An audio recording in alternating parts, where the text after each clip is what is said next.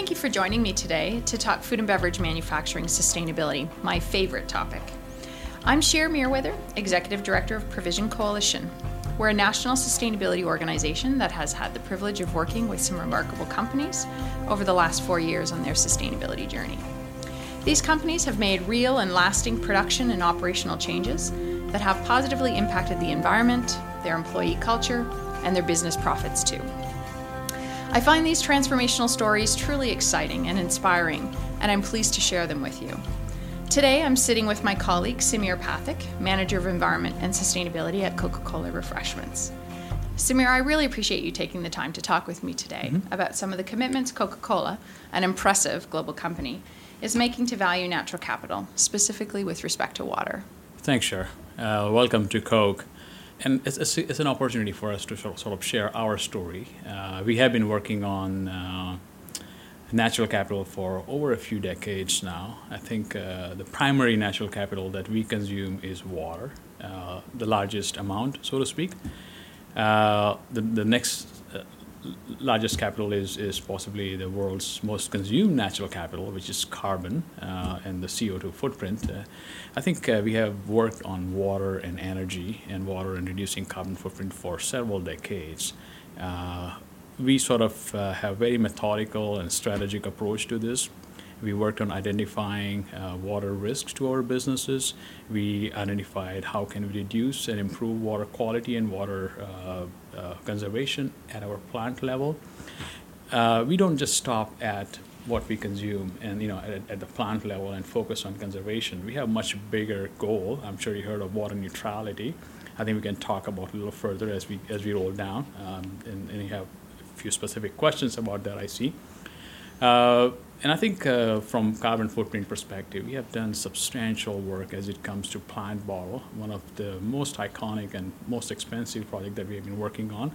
We are working on recovering most of our bottles back and working on improving recycled content of our bottle.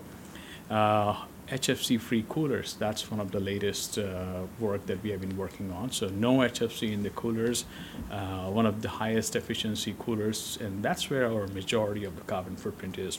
So between packaging and vending machines that we have globally, that's more than 60 to 70% of our carbon footprint, believe it or not. However, we still work substantially on improving energy footprint of our plants, our operations. We have invested in renewable fleet, renewable energy investments. So quite a bit of work going on for the last couple of decades at Coke. And isn't there some pioneer work that you have done with the Natural Capital Consortium? And really trying to understand how do we take something like natural capital and put that on our balance sheet? Well, that's right. And see, the way it works is natural capital, as we all know, has been externalized by our economies. Not one business or another business or one set of country, another set of countries. It's just externalized overall. What we have started working on is try to bring that in. Whatever value that we have externalized, we took natural resources as granted. That's what we do globally. Every business does it. 2 decades ago, that's when we started sort of rethinking. And so we are working with World Wildlife Fund and Nature Conservancy on a more formal project to really map out the natural capital and incorporate it. However, the work that we have started sort of goes back, as I said, 2 decades ago, and it's been happening since then. We are working on very formally mapping that natural capital. How much of it we have worked on, how much more we need to do, and how can we be more aggressive and accelerate our efforts overall. A couple of questions for you, Samir. What kind of operational changes have you made to reduce water usage? From operational perspective, I'm going to focus on the plants. What we do at plants, that's where majority of our water consumption happens globally. Our typical approach is water balance. We want to understand, I'm sure you heard of energy balance and mass balance. Water balance, what it does is 1 liter of water coming in. What's happening to that 1 liter of water? More than half of that liter is going into our product. And what's happening to the remaining water? Are we using it for cleaning purposes? cleaning place, cleaning floors for lube, cleaning bottles and cans, and so to speak. We have done quite a few changes, especially in Canada, from operational perspective. And a few I can talk about. We use warmers to heat up our bottles after filling operation. The filling operation happens at lower temperature, so we have to bring the temperature up so it does not sweat in the packaging and the transportation process. We started, so at some point we were dumping pretty much most of that water going down the drain. We worked with our suppliers and we identified certain biocides that we started putting inside that water that allows that water to be recirculated almost infinitely, so to speak. You may have a little bit of purge going out. So that's one of the things we worked on. We have a filtration process at every plant. Whatever city water we get, we obviously don't use that in our product. We have filtration, very rigorous filtration process. During the filtration, we have a little bit of reject going down the drain, a little bit of backwash that we do, and when the filtration process is not operational, we have some flush going to keep the membrane ready whenever we are ready to start the filtration process. This water of backwashing and the flush used to go down the drain. We started recovering that water, and that all this 2%, 5%, 1% here and there, those have been adding up big time. Cleaning place is a process we use to clean our lines and our blending and the filling equipments and such. We have optimized that process. Primarily, it's a 3 or 5 steps process. We first rinse to clean the water, clean the product. Then we do the actual high pH cleaning with caustic, and then final flush to get the caustic out before we prime the line with our new product that's going to come in. So that caustic phase, every time we do the cleaning, it used to go down the drain. Now we started recovering it, and we recover and recycle and reuse that caustic. Another thing we do is the final flush that we use to clean the caustic. We collect that water and use it as a pre-rinse for the next time. So those sort of minor operational changes have helped us big time. We have quite a few low-flow fixtures installed. We worked substantially on our pump seals. It used to be water seal pump. We removed them and put mechanical seals. And those have helped us big time from the operational perspective. So talk to us about some of the new technologies that have been implemented at Coca Cola. Well, new technologies is where we have huge investments going in. And as I told you, we value natural capital almost at par with our prime capital. So when it comes to investing, and when there is a business case from natural capital perspective, we value it almost at par with other capitals. So some of the key things that we have worked on, one of the latest investment we have done is inline blow molding. So we used to have these bottles, PET bottles, transporting from thousands of kilometers every time to our plants, and so that transportation cost, and then we use that to put our product in it and put it to the market. In last couple of years, we invested inline blow molding at 3 plants, 3 out of 5 plants in Canada, and in Coca Cola Refreshments. And what it does is, instead of bringing 10 truckloads of shipments of bottle, now we have only 1 truckload coming in, and that's preform. And so that sort of tells you how much carbon footprint saving that it has done. Mind you, it goes in tens of millions of dollars when it comes to investment, but that's where we are committed to. Another key piece of technology is the scavenger RO. So reverse osmosis and nano filtration and ultra filtration. We have different filtration system at different plant. When we put the water through, there is going to be around 10 to 15% water going down the drain as a reject with high concentration. What we have done is invested in a scavenger reverse osmosis, where we take this water and pass it through another set of filtration, and we were able to get almost 60 to 70% of that water out. So that talks about how much volume. It goes in millions of liters. Now, mind you, if you put cost to the water, it's not cost effective if you look at from the primary perspective, unless you add value of that natural capital that we don't take into account. When we do it, that makes sense. So that's another big investment. Again, it goes in tens of millions of dollars. Dry lube is another piece of new technology that we have invested in. We used to use water sprinklers to keep our conveyors dry, conveyors lubricated. Now we invested into dry lube. So what it is a silicon-based powder. It's not a single drop of water. And that does fantastic job at lubricating our conveyors, and it's been happening for the last 4 or 5 years at many plants. And it's a success story for us. Air rinser, one of the very simplest process. We always use water. If you go back 10 years ago, almost every plant in Canada, we used to have water to rinse every can and bottle that we put our product in. Over all that years, we moved on from water rinsers to air rinsers. We have make sure the air is pure in its purest form, ionized air.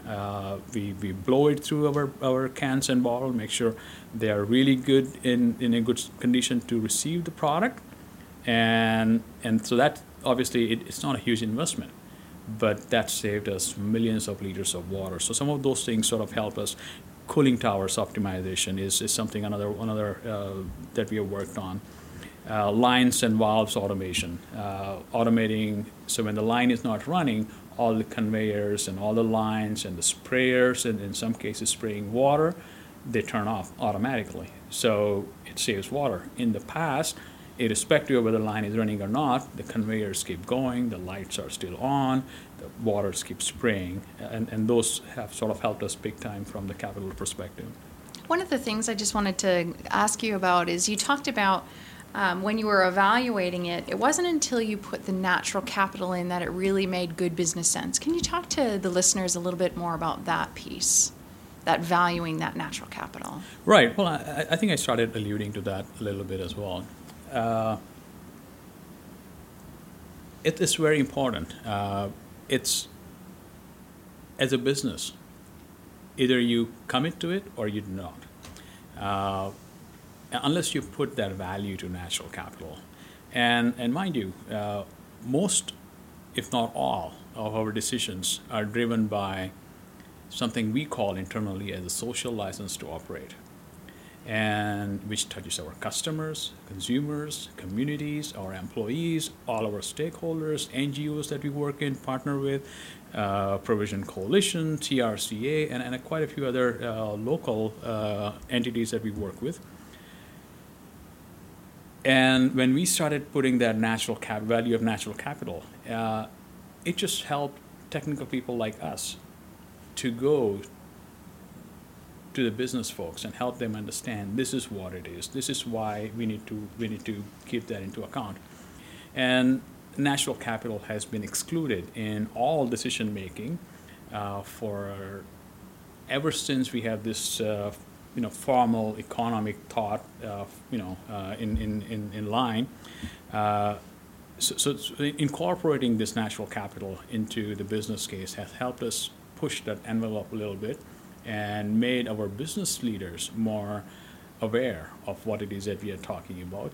And we have listened to our consumers, listened to our customers, and our employees, and it matters a lot to everyone. Absolutely. You've actually answered one of the questions I had for you, is just telling us how the consumer impacts Coca Cola's business. Anything else you want to add to that piece? Sure, yeah. So as I said, social license to operate is what drives almost every decisions we make within our business. And who do we seek that social license from?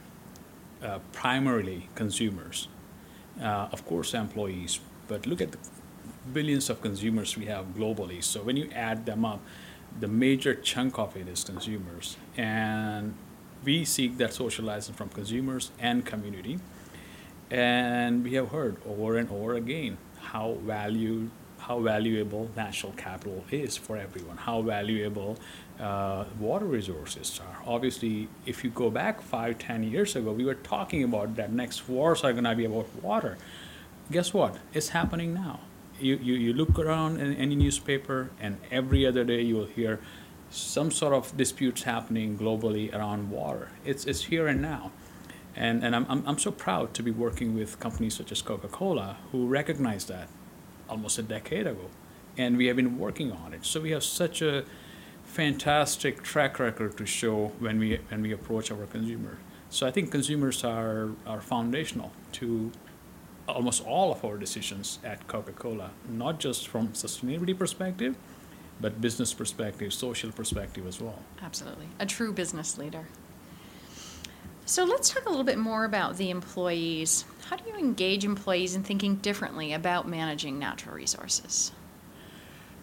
I think it's extremely important for a business to have employees engaged. Almost every stakeholder's engagement is important.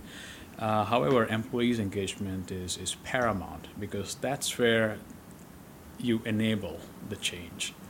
How we engage our employees is we typically have town hall process at our plants and in our distribution centers. We bring everyone in one room. We talk about where we are as a business, where we want to go as a business. We talk about what are some of the key risks that we see as a business. And those risks, again, come from consumers' perspective, comes from communities' perspective. And so town hall is where it all starts. We train our employees on some of these resource conservation ideas, such as water conservation, energy conservation, why it's important to recycle the waste, why it's important to reduce the waste at source rather than generating the waste and then recycling. We engage in something called leak tagging process. This happens at most of our plants. Our employees identify leaks, and then they have a tag that they attach to it, and a small piece of it, they drop it in with the maintenance team, and then we track it and make sure that it's being addressed on a timely basis. And what that has done is that has empowered employees. Absolutely. Everyone has a skin in the game at that stage, and they are empowered so much so that they can always stand up in any town hall and ask questions to maintenance team, to the plant leadership team, what happened to that particular leak tag that I generated. And that just brings everyone on the same level. Everyone is accountable. Yeah. Management of the plant, plant manager is accountable to the employees, and obviously employees are accountable to plant manager. And another small piece we add to that is rewards and recognition. We recognize folks who are really advanced, and we reward them. And sort of that has drove other employees to sort of lead by example, and it has worked really well overall. Can you talk about some of the programs, the reward or success programs that you've done? I know a lot of companies have been thinking about establishing their own program, and just giving some insight from a company that's figured it out. I would not say we figured it out all. I think we are starting. We are getting there.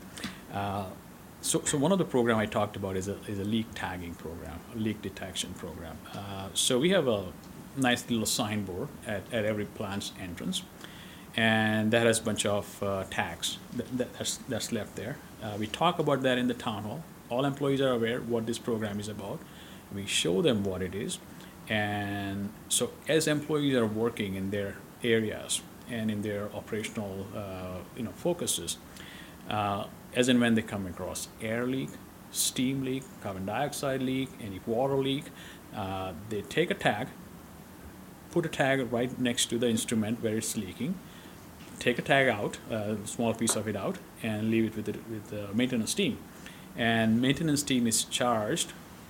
So every plant has a different timeline on within how long you want to address them. So when we started this process, it was overwhelming, so to speak. It's been a tremendous success. Maintenance team was overwhelmed to an extent, but eventually it all eased out, and I think typical bell curve. Now we are at a very smooth sailing stage. And so that's a primary program that we have going. But the celebration program, that's what I was sort of alluding to, this concept of celebrating with the team and sharing those successes.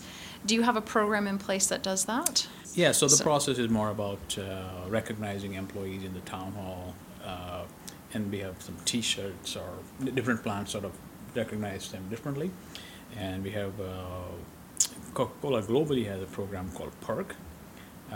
So we award 100 perks or 200 perks to employee on a certain basis, and then you go to our website where you use those perk points to buy whatever you want, a T-shirt or a short or Coke,